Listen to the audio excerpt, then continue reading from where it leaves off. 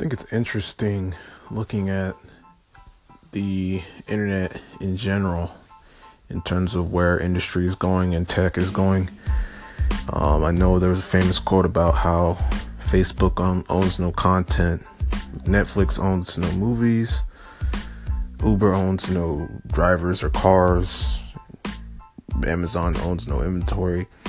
Just the fact that you have these giant companies that are able to provide a service or platform where suppliers are able to connect with consumers at such a grand scale that it makes the platform a lot more valuable, and the consumers seek that platform, and in terms of the switching costs, it becomes very high, and that's what builds these large valuations for these companies.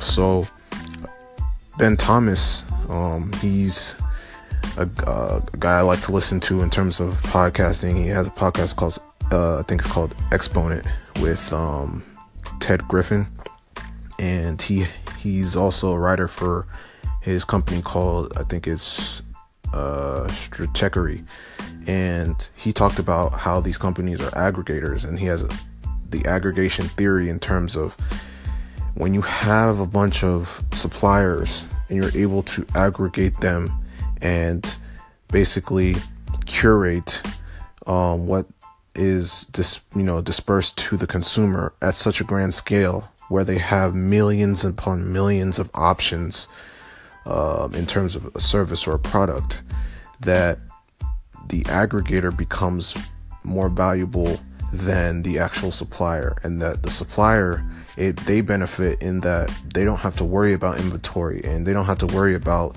finding that distribution chain that is beneficial to them and dispense capital there. They can basically have low overhead in terms of dispersing that product or that service, and focus strictly on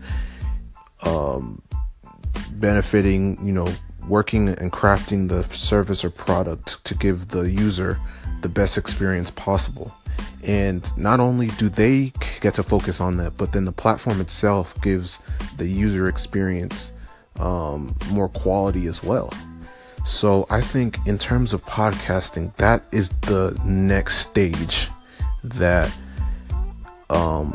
I think it's going to go through.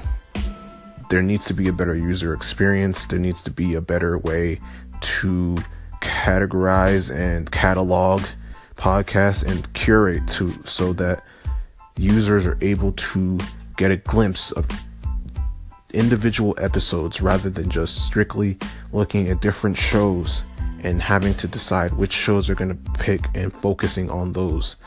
You can still build depth in terms of the shows, but then being able to have more options and looking at each episode is going to be very, very valuable. And I think that's where the next stage is in terms of podcasting and where the money's going to flow into. Because if you're able to catalog and go through, individual episodes, you're able to decide which ones you like. And that becomes more valuable for the advertisers. That becomes more valuable for the sponsors.